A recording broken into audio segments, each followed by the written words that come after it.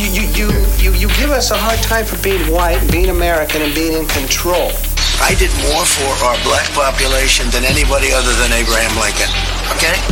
And nobody's even close. If you have a problem figuring out whether you're for me or Trump, and you ain't black. It's our God, Jesus Christ, has turned the tables on you. Amen. Victory. I hear a sound of an abundance of rain. I hear a sound of victory. The Lord says it is done. I bet he can't wait to go home and become a black man again. This is Profane Faith, a podcast that engages faith on the margins. Faith that has been labeled profane, nonconformist, and or out there. We'll be exploring the intersections of the sacred, secular, and profane to find God. We won't be trying to answer difficult questions. Rather, we'll be engaging them and asking better ones regarding faith, race, gender, and religion. I'm your host, Daniel White Hodge. What's up, Profane Faith fam? How y'all doing out there in podcast land? Hey, listen, y'all, I want to hop right into this conversation this week. I haven't had much time to just prep and do much stuff in terms of getting ready, but I wanted to get an episode out this week. And this week I was very fortunate to sit down with my good friend Heather. She's a pastor. She is a great progressive thinker. She is someone who I met a few years back at a conference called Progressive Youth Ministry, which I'm sure some of my listeners here have been to. And she was just solid. I mean, we just hung out, had a lot of overlap. We're similar in age, and just generationally, we're just like, all right, we're on the same page. And I had reached out to her, I don't know, a while back, and we finally got a chance to sit down and talk just faith, life, feminism, theology, progressivism, race, Black Lives Matter type of stuff, and just the current work that she's doing now. You're going to love this interview. And again, I just wanted to get this thing out because, again, I want to put out weekly episodes, but I was just like, woo, it's just been a week. And, all kinds of just things just going on and just trying to get motivated to do just basic stuff. I'm just like, oh my gosh, the podcast is coming up. I got to make sure something's out there. So enjoy this conversation. Check out her work. Check out what she's doing, and continue to listen to the podcast weekly. And got some great episodes coming up. And I promise in coming episodes, I'll have my stuff together a little bit better. In the meantime, enjoy this conversation. Take care, y'all. Stay safe. Yes. Amen. Thank Black Jesus. Yeah, yes. That's right. That's right. So, anyways, I hit record. We're good to go. Okay. All right. Well, welcome to Profane Faith, Heather. It's been a long time. I'm glad to finally get you on here. Yeah, I'm happy to be here. So we met, when was that? 5 years ago? Ooh, yeah. Was it then? I had heard ruminations of you around the progressive, grapevine, and I'd seen you at, I forget where I saw you at, but yes, we officially met. I think it was at youth. It was in Chicago. It was a progressive youth. Progressive, yeah. Yep. Over at Fourth Press, and that's right. Yeah, I was like, oh man, this is awesome. So, what to share with the audience members what's been happening from birth to now? What's been going on with Reverend Doctor? Now it's about 50 years. Yeah, I grew up in the church, Presbyterian USA in St. Louis, Missouri. Okay. We had it was gorgeous building. I still have dreams about it. It's interesting. My current dreams are in my home church, what I call my home church, my church of origin, and my home of origin, okay. Both in St. Louis. Anyway, so dying inner city church, kind of bumped up against what you call the Del Mar Divide. Okay. In St. Louis, the Del Mar Divide is Del Mar is the street in St. Louis that pretty much divides the city racially. I mean, it is shocking to see. And so this church was right up against Del Mar. That kind of was in the kind of dying inner city neighborhood, gorgeous homes, but just dying. Those beautiful homes were dying, and people were flocking out of the city, and the historically gay neighborhood. Okay. So I know, so like those two things are happening simultaneously next to each other. So we had, growing up in my church, and now I'm realizing how unique this was, but we had banners in the 80s that said our church has AIDS. Whoa. Wow. Because we were losing all of these gay men to the AIDS epidemic. It is, yeah. So progressive Presbyterian, tradition. So I kind of grew up that way, and as most mainliners left the church for an exile period after high school. And then I was a music major. So in getting my master's degree in Houston, I went to the University of Houston. Okay. Okay. Yeah. So, and I sang at Temple Emmanuel on Friday nights in the campus choir, and then at an Episcopalian church on Sundays. And that was my bread and butter. I mean, like, that's how, besides waiting tables, that's how I made money. And I just loved what those two traditions kind of gave me at that time of my life. I would, listen to the type of teaching the rabbi would do. Yeah. There is no such thing as a rhetorical question. When a rabbi asks a question, she expects the congregation to answer, right?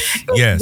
It's not like the mainline tradition where a rhetorical question asked from the pulpit. It's very much more like the Black church. Like, it's like much more like, a teaching moment. Yeah. What did Isaiah do? Or what did, Abraham say? Right. It's almost like a testing kind of a quiz, in the middle of a worship service. Right? Exactly. And then I had like this Episcopalian experience in which, very kind of cold and not that way, not that engaging, except for when you came forward for Eucharist. And that was the time in which, kneeling at the in the chancel there and receiving, that felt very, very vulnerable and engaged, so up until that point I was kind of, and then we'd go forward for communion and I was like, what is this thing, this communion thing? Yeah.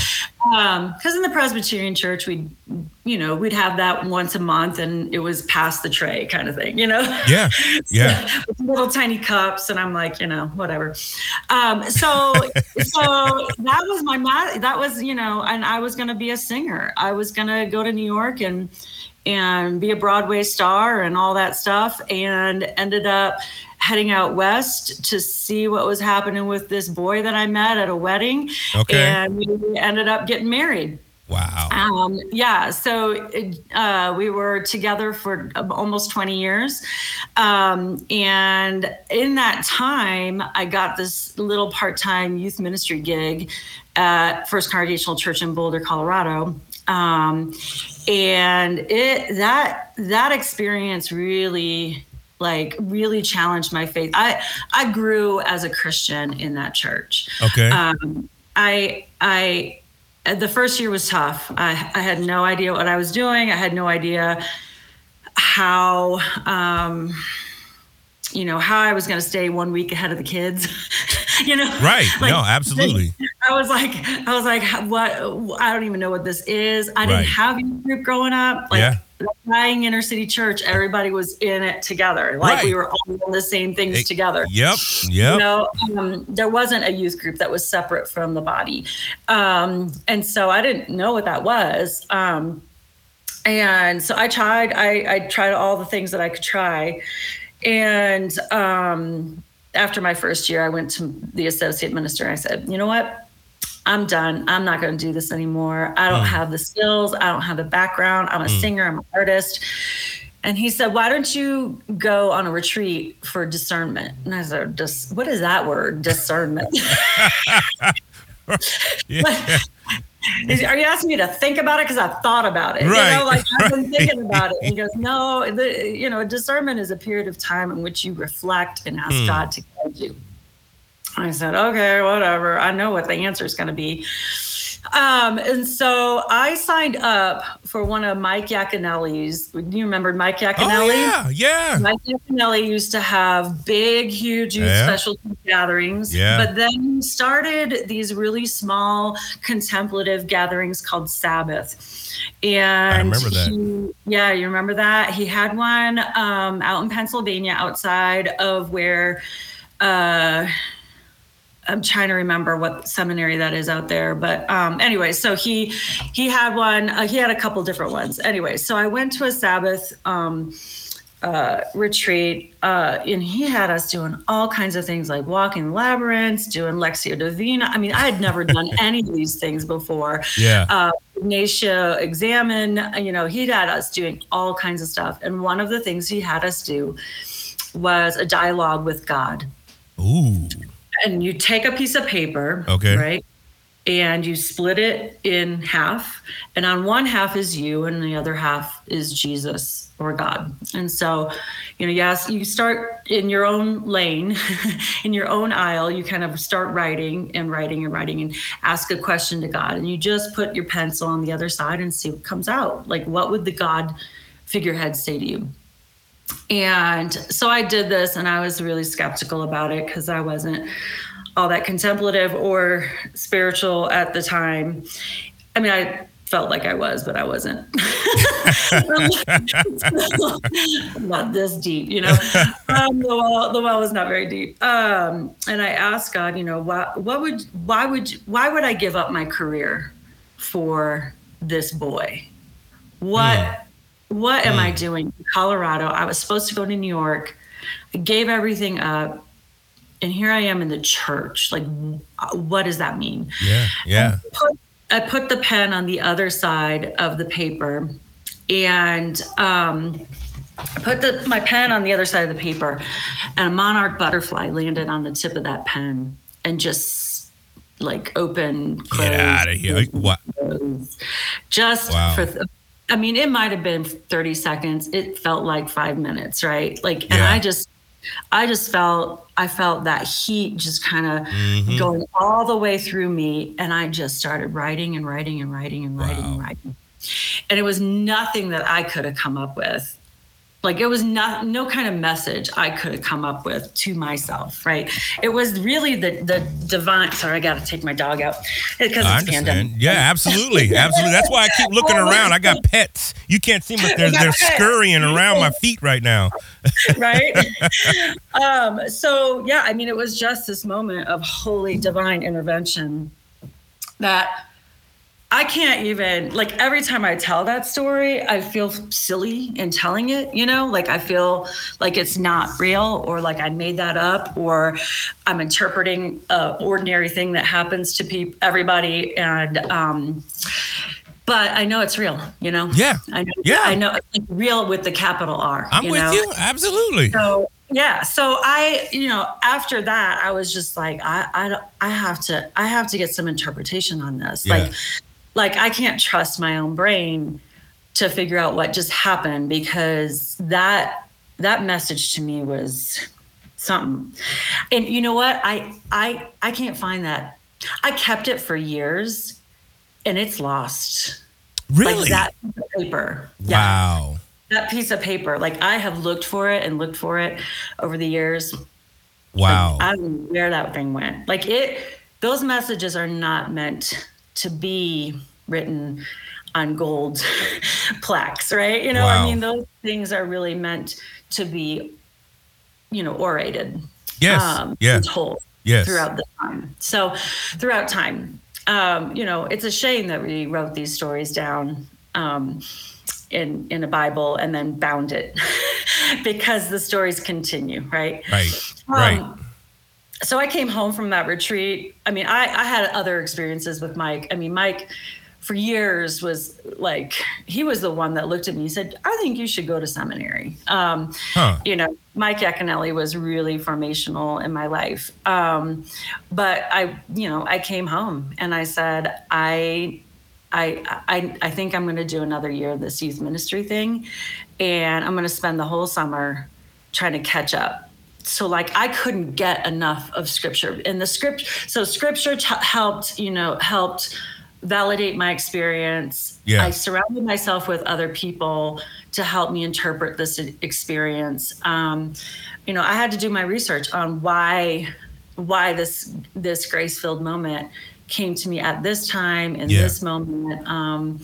So I've been in the church for 20 years that was approximately 21 years ago. I did my fair share of youth ministry for 16 years. I went out to Ohio. I was associate minister there. Oh, wow. It's, kind of expanded some of my ministry to elder care, but mostly youth ministry, family ministry. And then this gig came up a couple years ago in Colorado Springs, a senior minister position. I applied for it. I was like, I'm probably not going to get it. And through a lot of discernment and just some beautiful times with that search committee, I received the call there, and we moved here to Colorado Springs. Okay.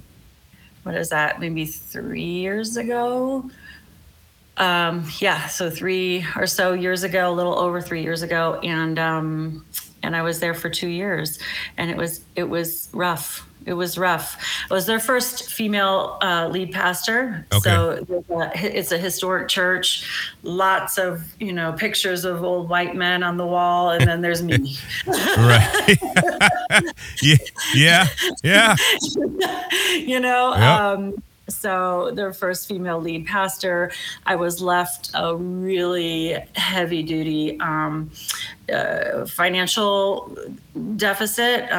They hired a bunch of staff on some soft money, on an endowment kind of money that ran out in my second year. Man. And I was supposed to fix it, and the only way I knew how to fix it was to restructure the staff, and the church was just totally, I don't know. They were resistant. They fought within themselves. That's the issue. I mean, They didn't really fight me.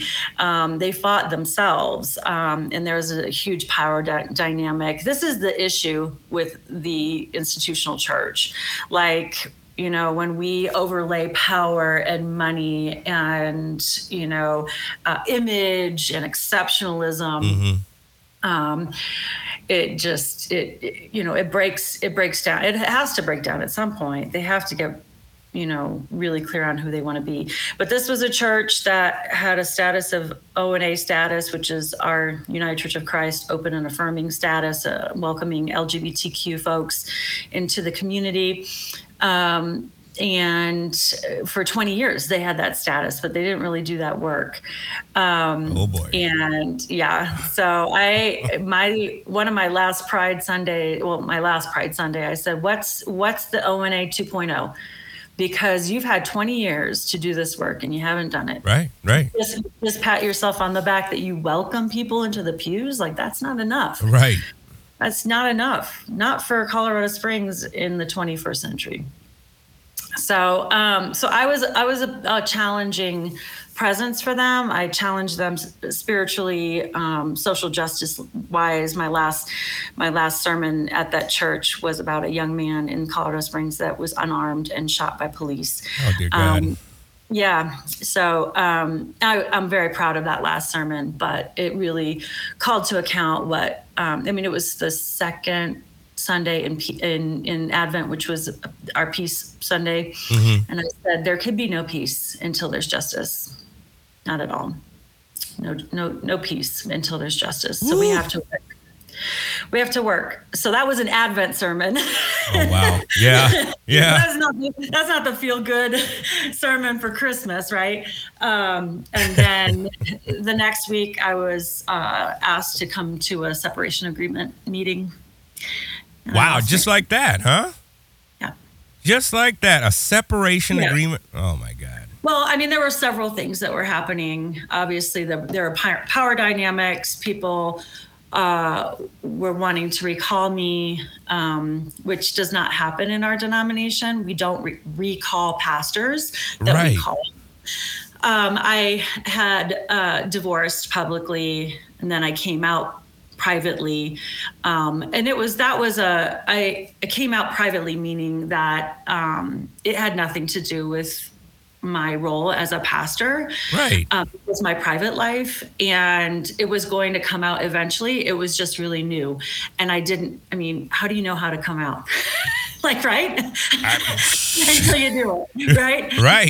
You're a public figure, and how do you come out publicly without doing that pastoral work with that 80-year-old, member who doesn't understand what just happened?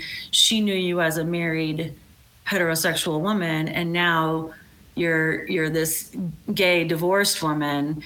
Like, that pastoral aspect of leadership was just really, and that was a big concern for me, because I love those older members. Like, those members were really important to me. Yeah. And their stories and their experiences were really important to me. But I just wanted to do that with a much more of a caring touch. Whereas the baby boomer generation actually was the one that kind of pushed me out of the church. Interesting. So yeah, it's been a fascinating journey. I've had, a whole year to kind of reflect on it. And just now I'm really doing the work of trauma healing. I have spiritual trauma. Yeah, absolutely. And it's not just that separation agreement. It's 20 years of me speaking truth to power and feeling that push of, no, be quiet, little girl. We're going to send you back into the basement with the youth. And So what can I do down there? I was creating for 20 years in the basement of churches, creating a movement of people that don't want to go to church, because the truth isn't spoken in church. The truth is spoken in the streets.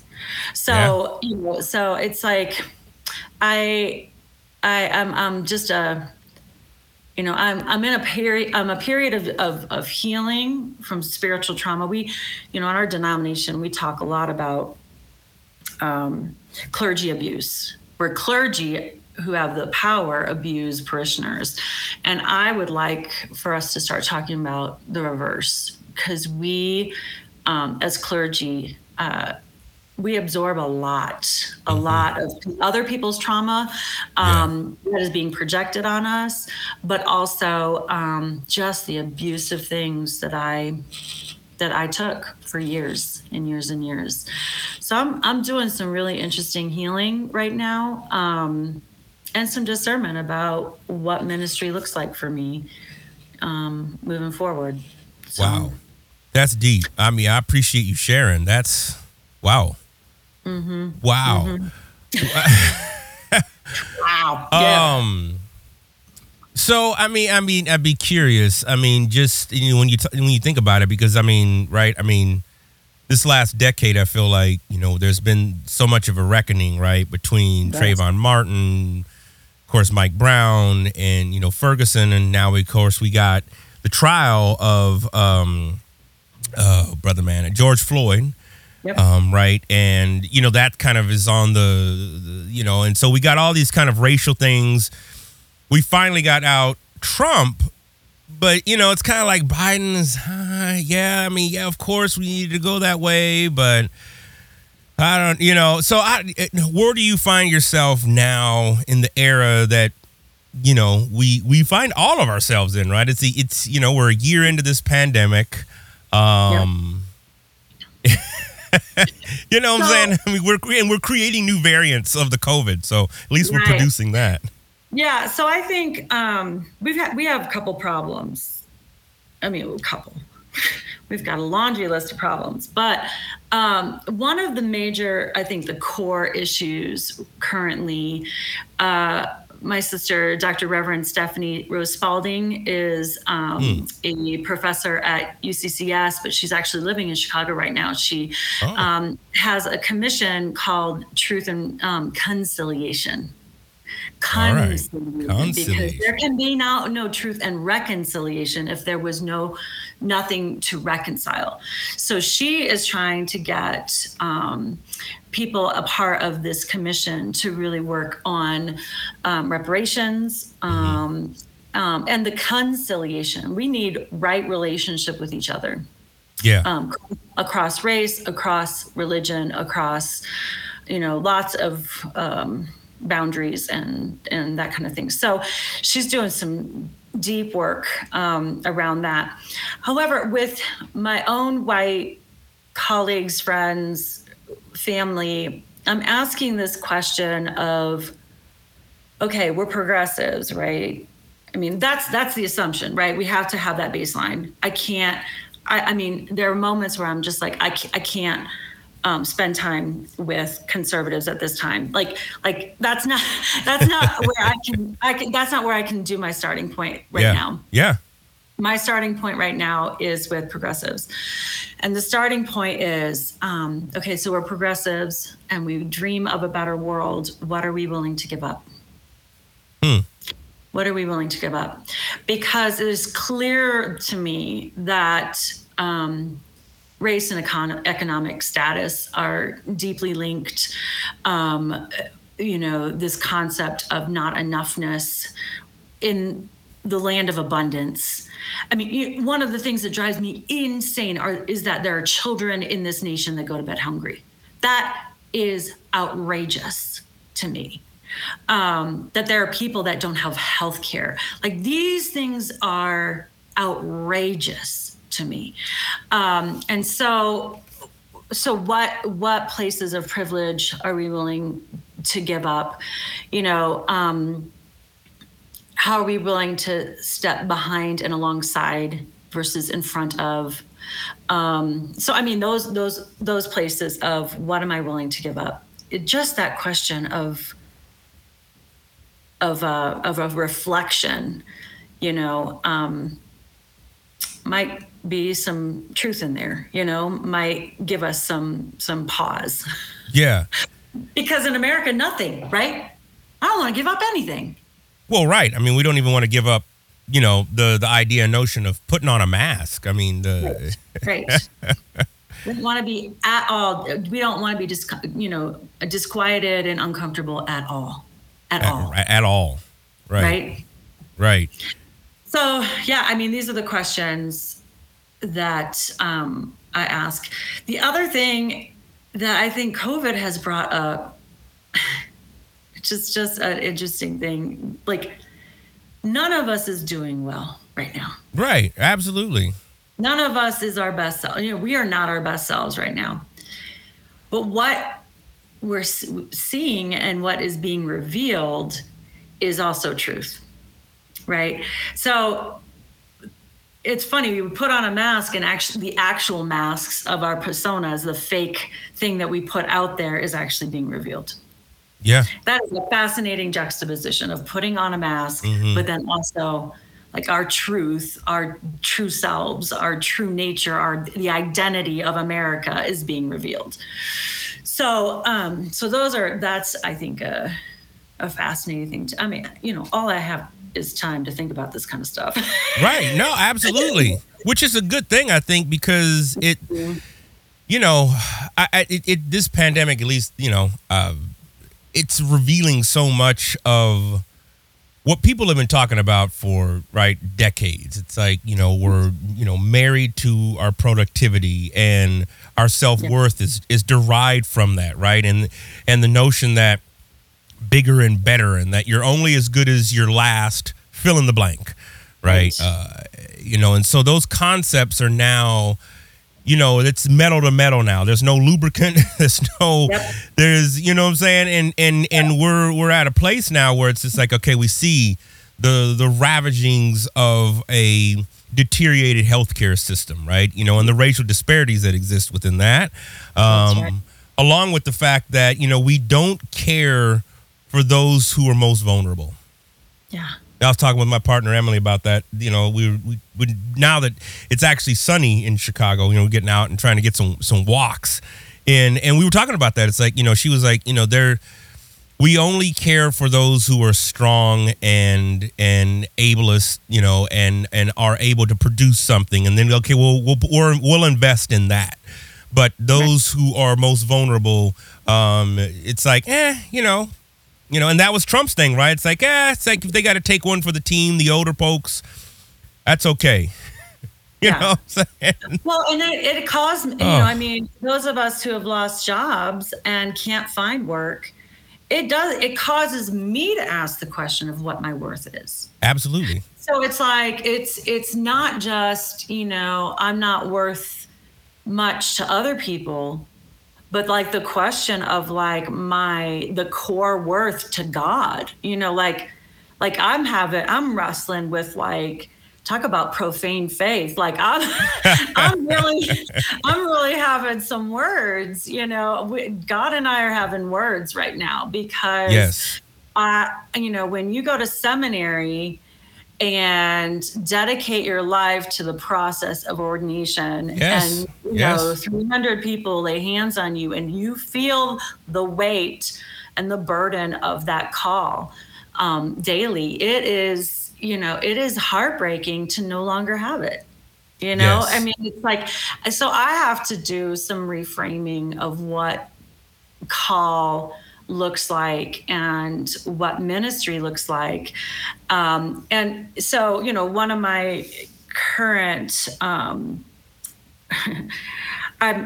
mean, like, you know, no one's going to hire me. Fine. I'll make my own work. Right. Yeah. So I, you know, one of my current passions is to create a social enterprise that really focuses on women on the margins, especially women who have had, I mean, December of 2020, 100% of unemployment were women. Wow. So what does that say about women who are bowing down because their kids are at home, you know, virtually learning, or they are caretaking for elders, or, you know, we are just shouldering most of the work at home. And as a result, there's no economic freedom. There's no financial freedom or empowerment, you know, and if we do this long enough, women are going to be pushed out of the workforce completely.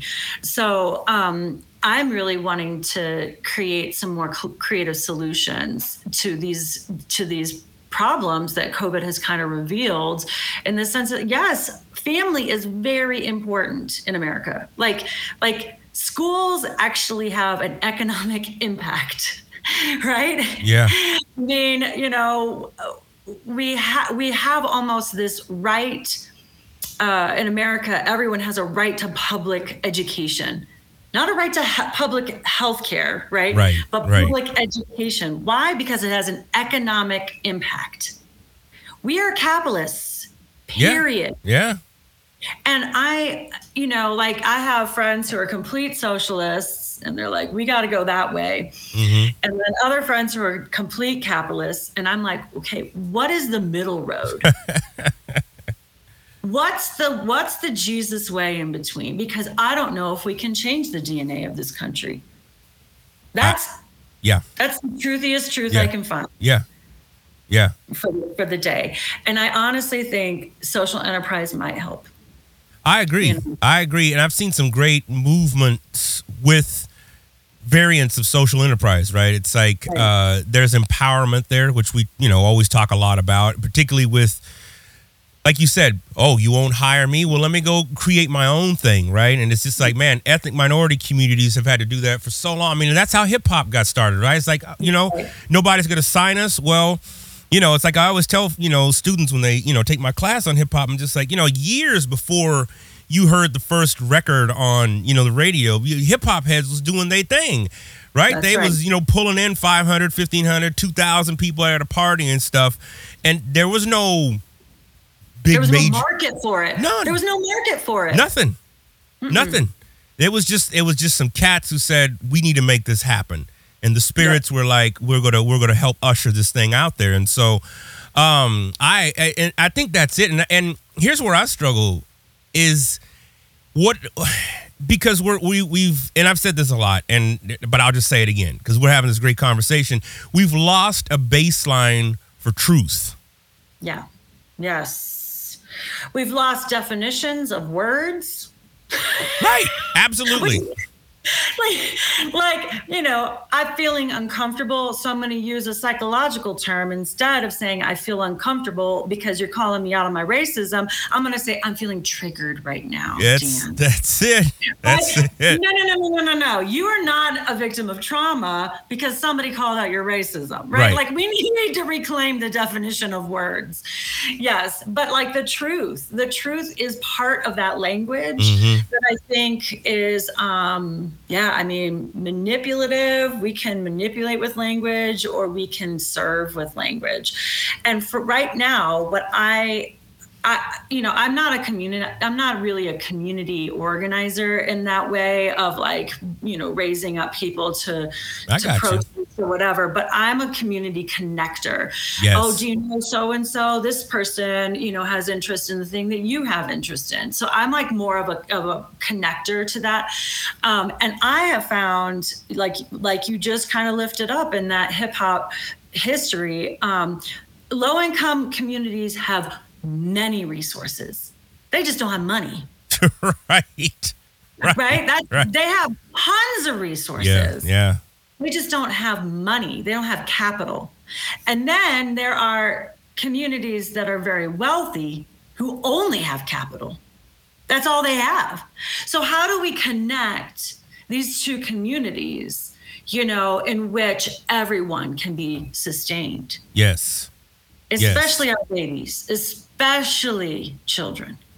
Because when I look at the statistics of how many children live in poverty, that in this abundant country, I want to scream. That just does not sit well with me.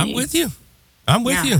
And and again, I keep referencing Tupac, or hip hop, but Tupac said it, right? It's like, you know, like in a country where you have people hitting the lotto for billions of dollars and you've got these people who are billionaires and we can send a Mars rover halfway across our solar system, right? That's and right. spend all this money and you still have people that don't own pants, right? They don't have a shirt to put on their back. It's like, he's like, that's not even idealistic. That's just real. Like, this is just ridiculous. Like, yeah. And I'm not sure, like, I mean, so again, I'm not sure we can eradicate greed. Yeah, right. Absolutely. You know, this is as old as humanity, right? Right. Jesus spoke about it all the time. Where your treasure is, there your heart is also.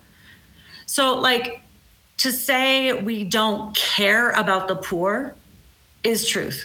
That's truth. Our heart isn't in it. We don't care. We literally don't care. We're not going to put any energy, resource there, right? And I see it, you know, I see it all over this country, gentrification, moving, you know, people out of their neighborhoods so that we can have a brewery and some cool, you know, stuff happening. And, you know, it's like restaurants and, you know, a bunch of loft apartments. Yeah. Meanwhile, people just lost their homes, right? So I feel a sense of urgency, and yet I gotta make money too, right? Like, right. I gotta make a living, and my living, and again, like my understanding of living is different than it was even 3 years ago, right? You know, I want to do more with who I am in the world. Yeah. And that to me is call. It's public ministry. And whether or not it'll be a success, I don't know what that even means anymore.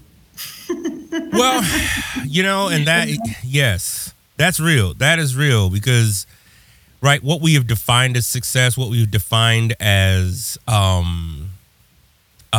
momentum forward or movement forward, I think, you know, and these are some of the things that I talk about, right? It's like, you know, we've all embraced, like you said, the capitalist idea, but that's also rooted, right, in white supremacy, right? It's like, you know, we had to bigger and better. We have to be perfect at everything we do.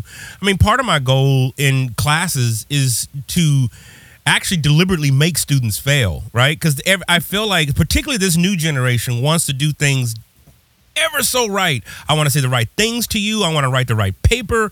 And I want to get A's on everything. And I'm just like, I'm not sure learning is really happening in that. You're just trying to do something like, what's the next thing for the hamster to do? And I'm just like, no.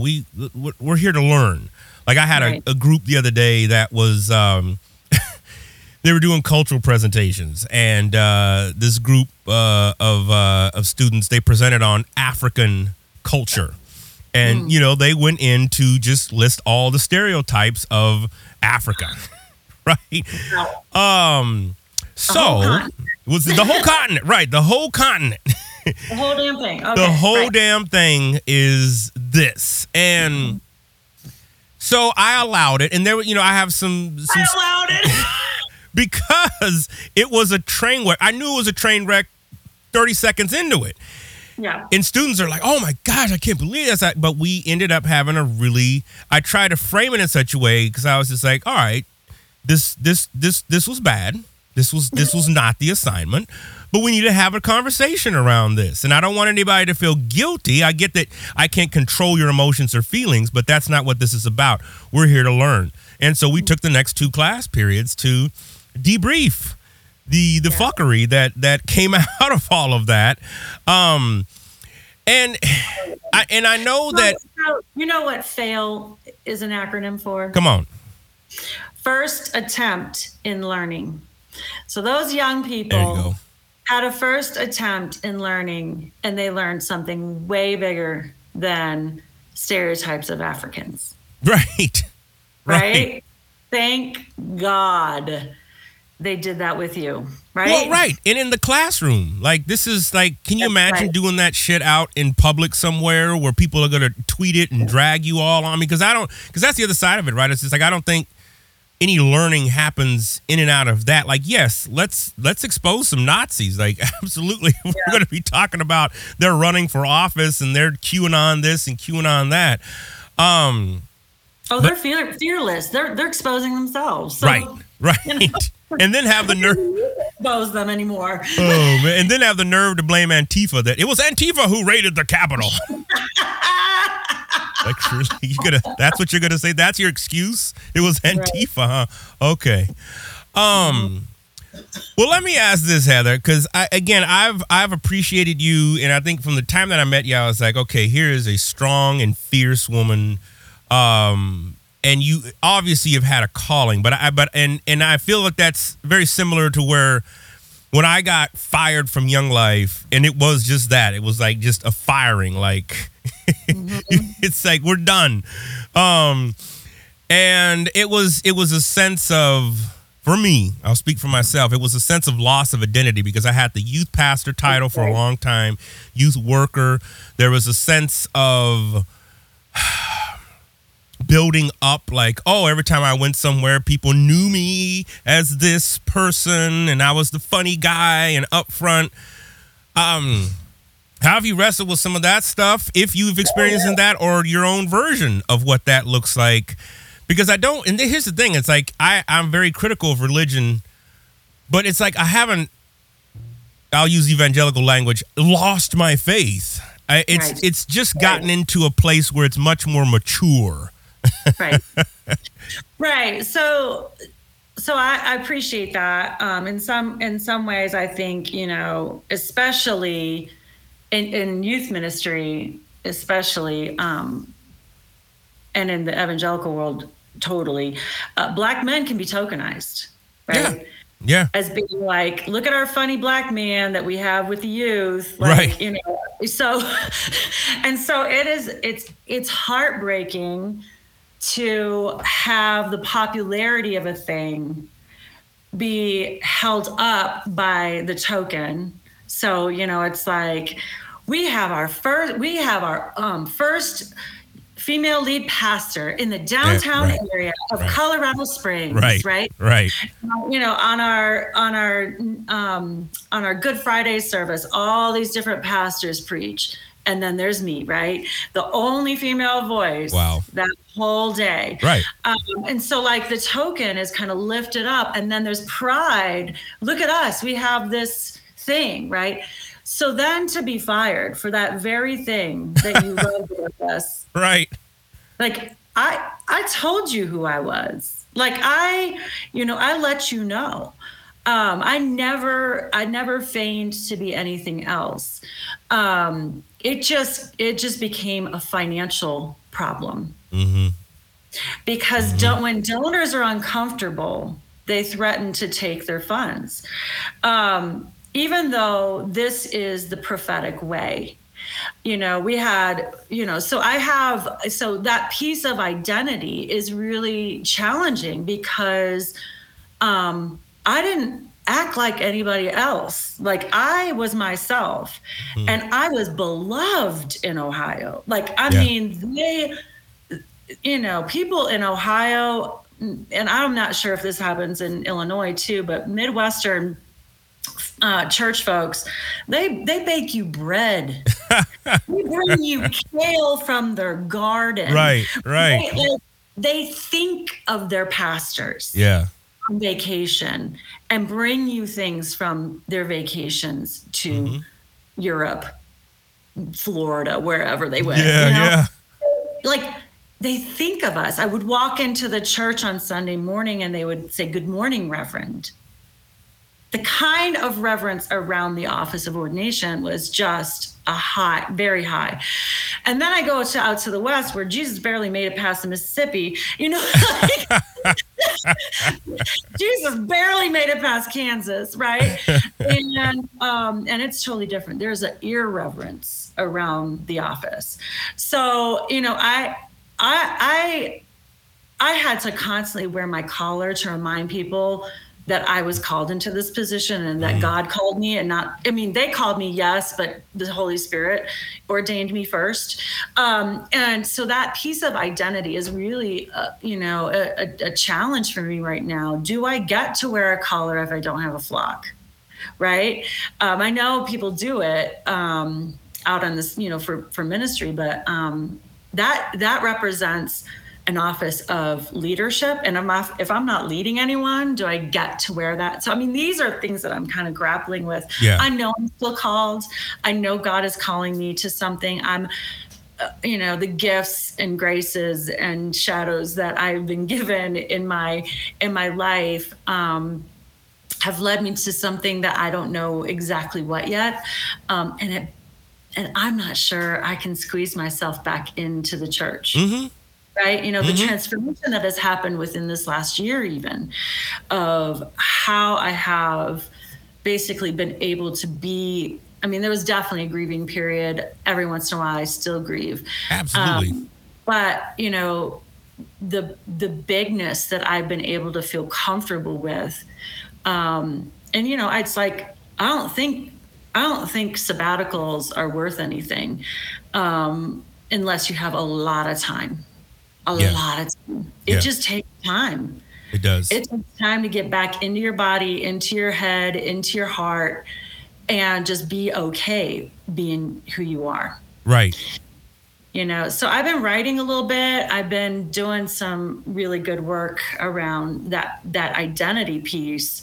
And it has not hurt that the world shut down as well, because there is an expectation of faithful Christians that they go to church. Yeah. Right? Yeah. Since churches are closed, woo! Exactly.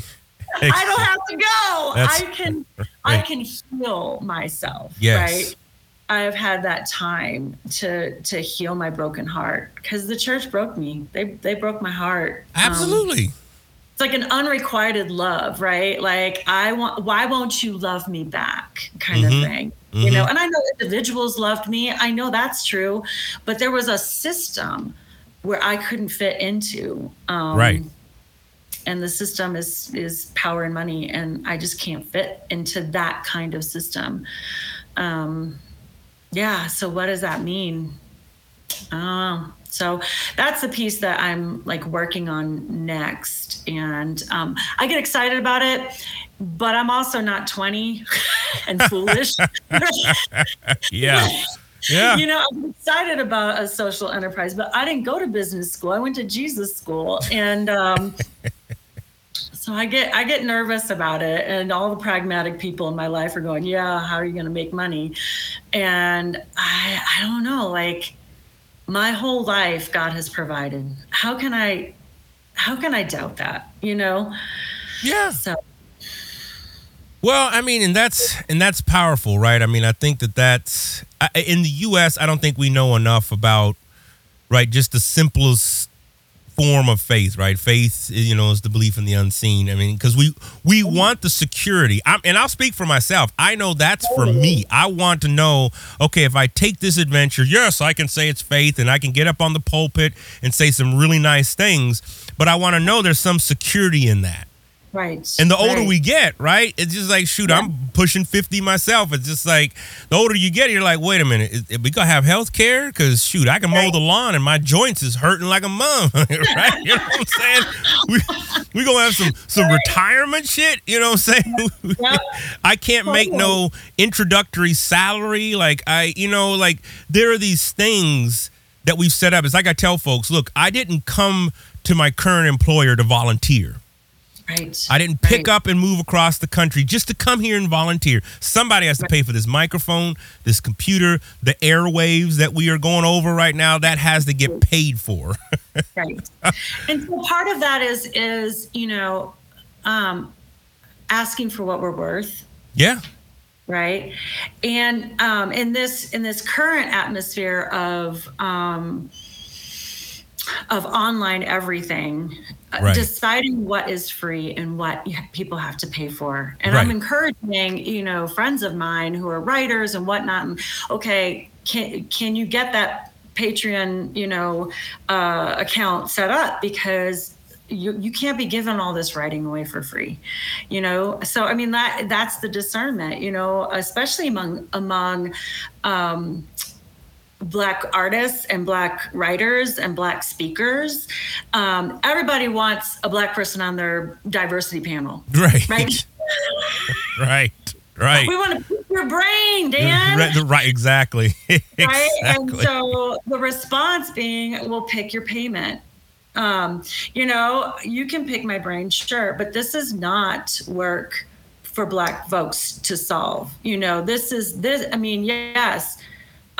We can show up for the panel, but pick your payment for me to be there, because I have worth at the table. Right.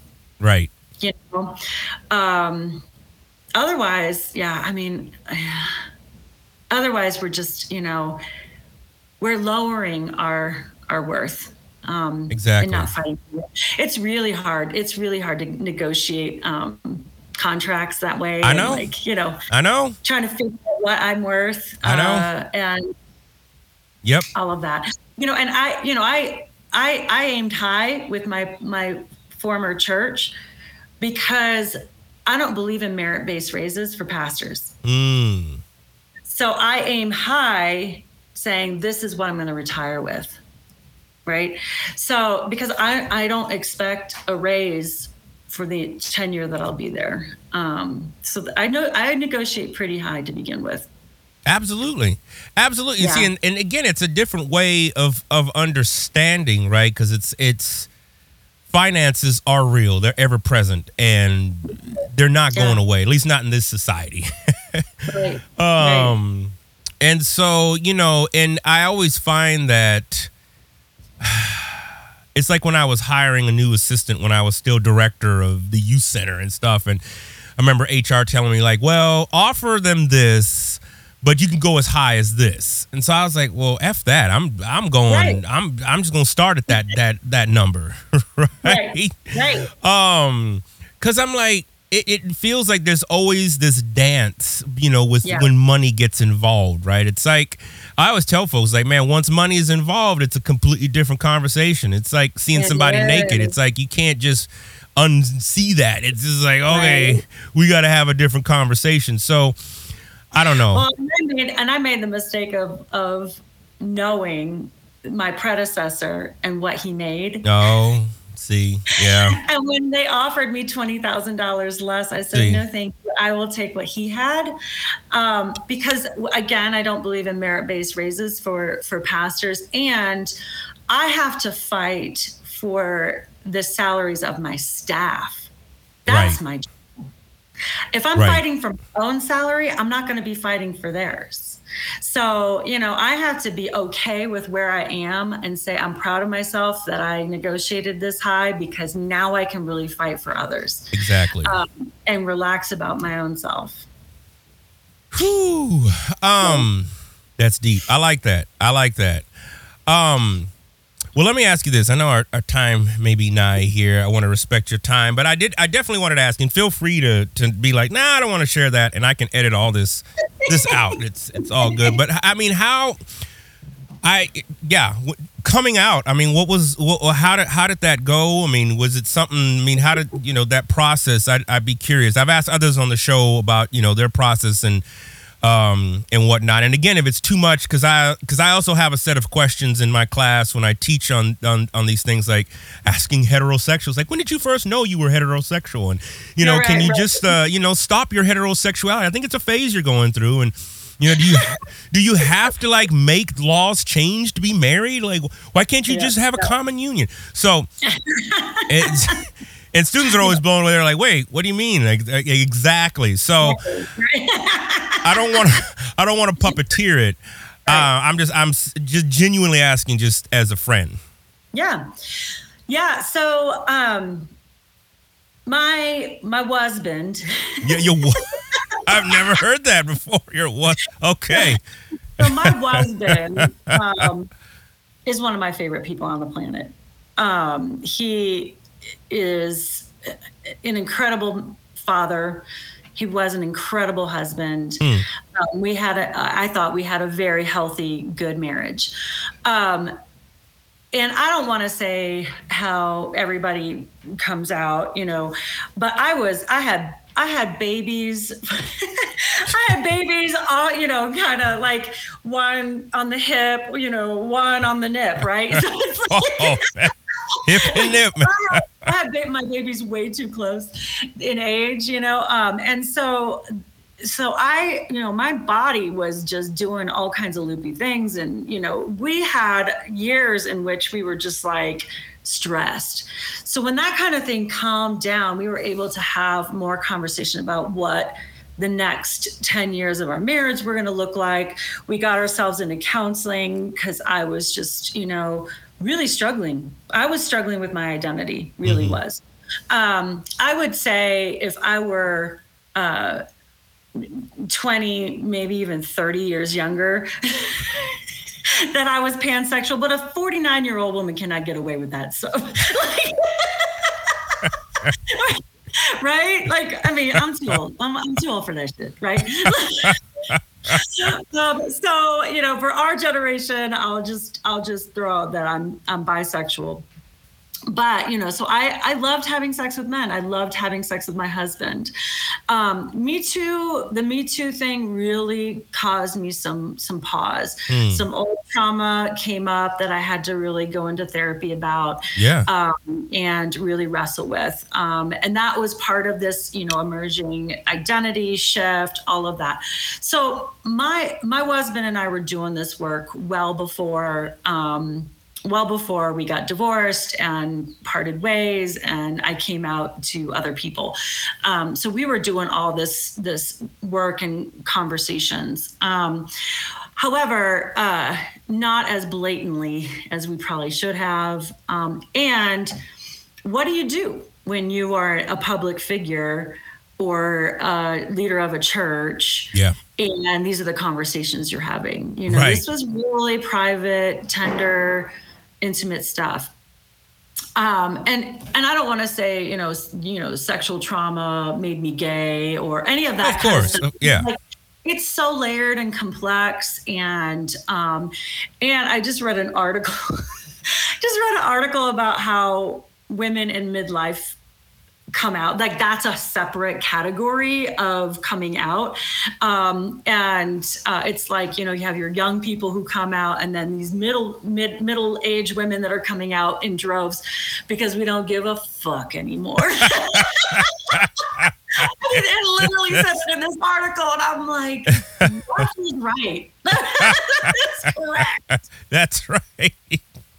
Like there is a certain thing that happens in midlife that your bullshit meter is just it's true. Full. Yes. It's like you can't do any more of that. My therapist said, it's like holding a ball under in the pool. Like if you're in the pool, it's like holding the beach ball under the water. Your arm is going to get tired. Yes. Right? Yes. And then and the longer you hold it, the more splash and, physics will happen. Right.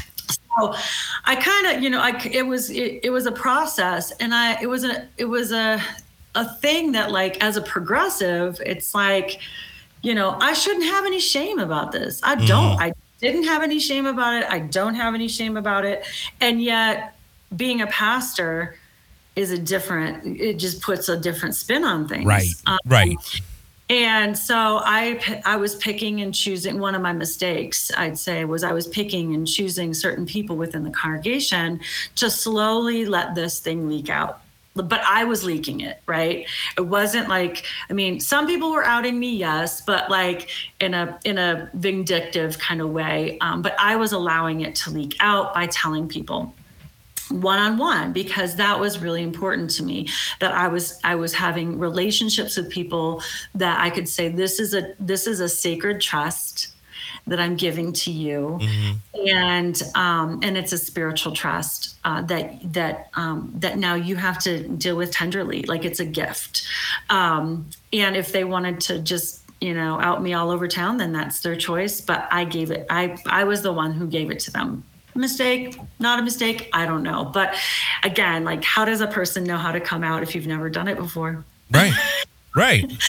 So, but that was I think that was one of the mistakes. I often said, I said, I called actually a couple of the power lesbians in the church to ask them, this week I'm thinking about coming out from the pulpit. Oh, no, don't do that. It's not safe. Then I called another lesbian pastor in town and said, have you ever had to come out from the pulpit? And she said, yeah, I just wouldn't do that. Wow. Said, okay. How do you come out to your congregation? Yeah. Right? Do you write it in a letter? There's no book about this. There's no map for this stuff. Zondervan doesn't publish that. Right. No, they definitely do not. Oh my God. So, so it's tricky minefield. I came out to maybe one or two of the wrong people that got into the wrong hands. I wanted to have power over that narrative. But they used it against me. Wow. So, you don't know what's going to happen in that way. Yeah. You just don't. I knew that this person, a couple of particular people were powerful in the congregation. So I thought, you know what, I'll come out to them, hand them my narrative. Because that was really, it's important to tell your own story, right? Yes. Yes.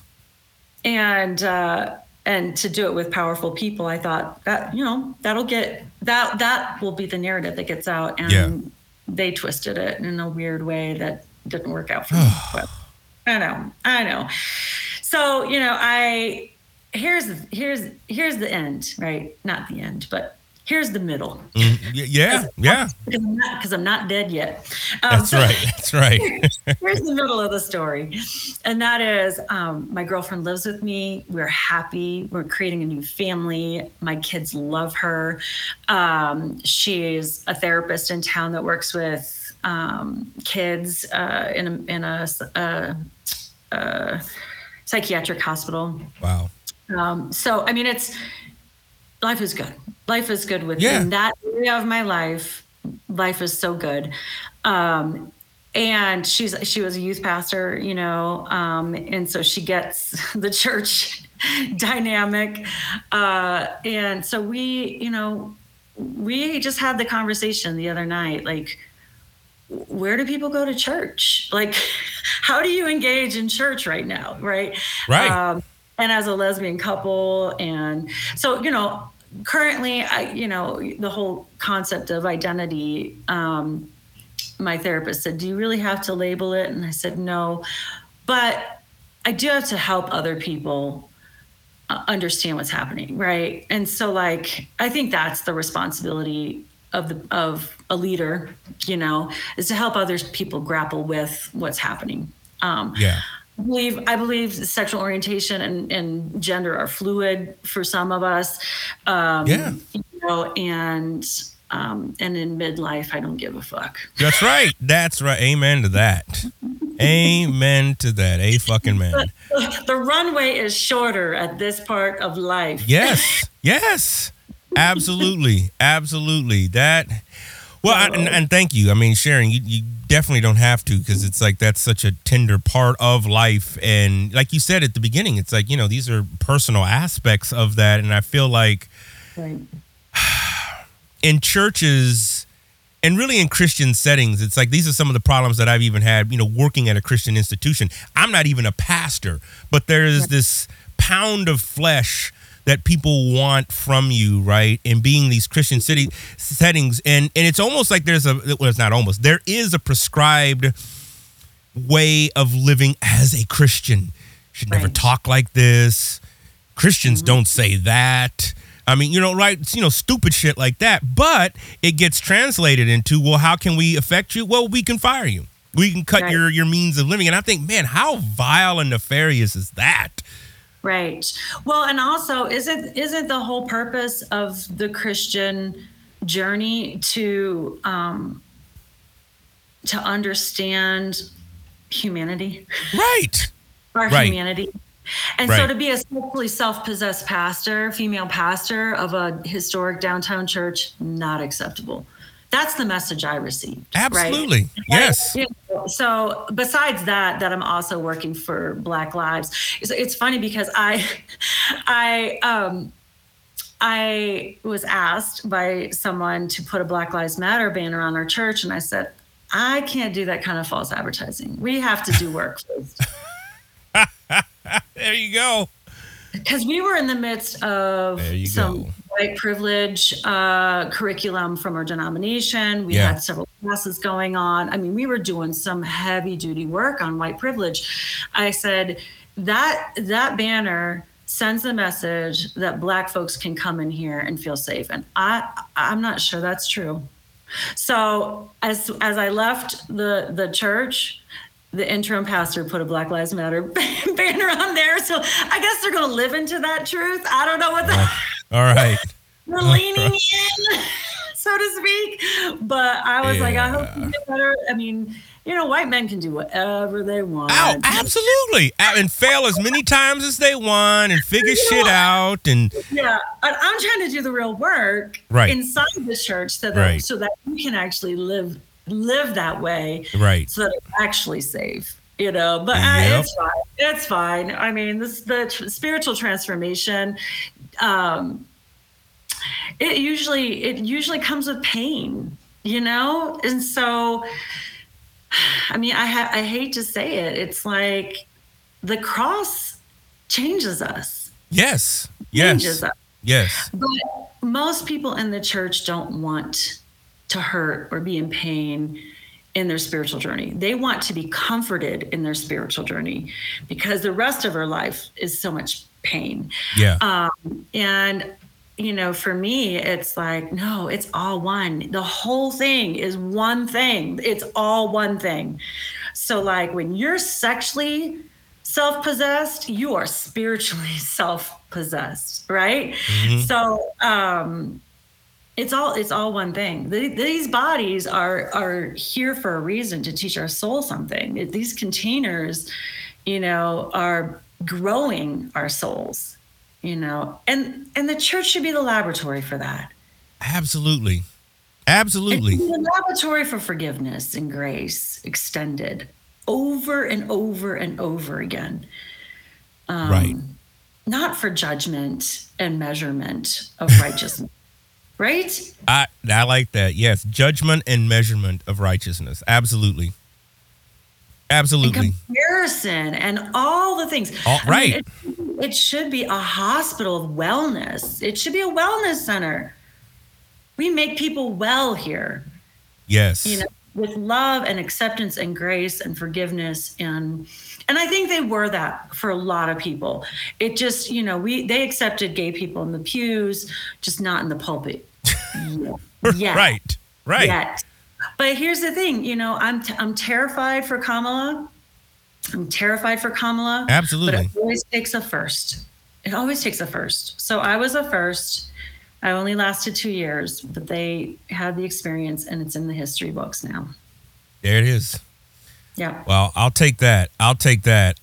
This has been amazing. I really appreciate you just sharing and what's been going on in your life. This has been great. Dare I ask, where can folks find you? Maybe there's somebody listening right now who's like, I got to get Heather out. I'm going to put her on a stipend, of 6 figures, and she's going to retire with that, and so wow, that's amazing. Yeah, dream. Let's just call that into existence. Right. So I'm on Instagram, H Hagenduff. I'm also on Facebook, Heather Hagenduff. But I'm starting a new venture called Project Rahab, a project for women who are on the edge of society. Rahab lived quite literally in the walls of Jericho and became the hero of the Jewish tradition.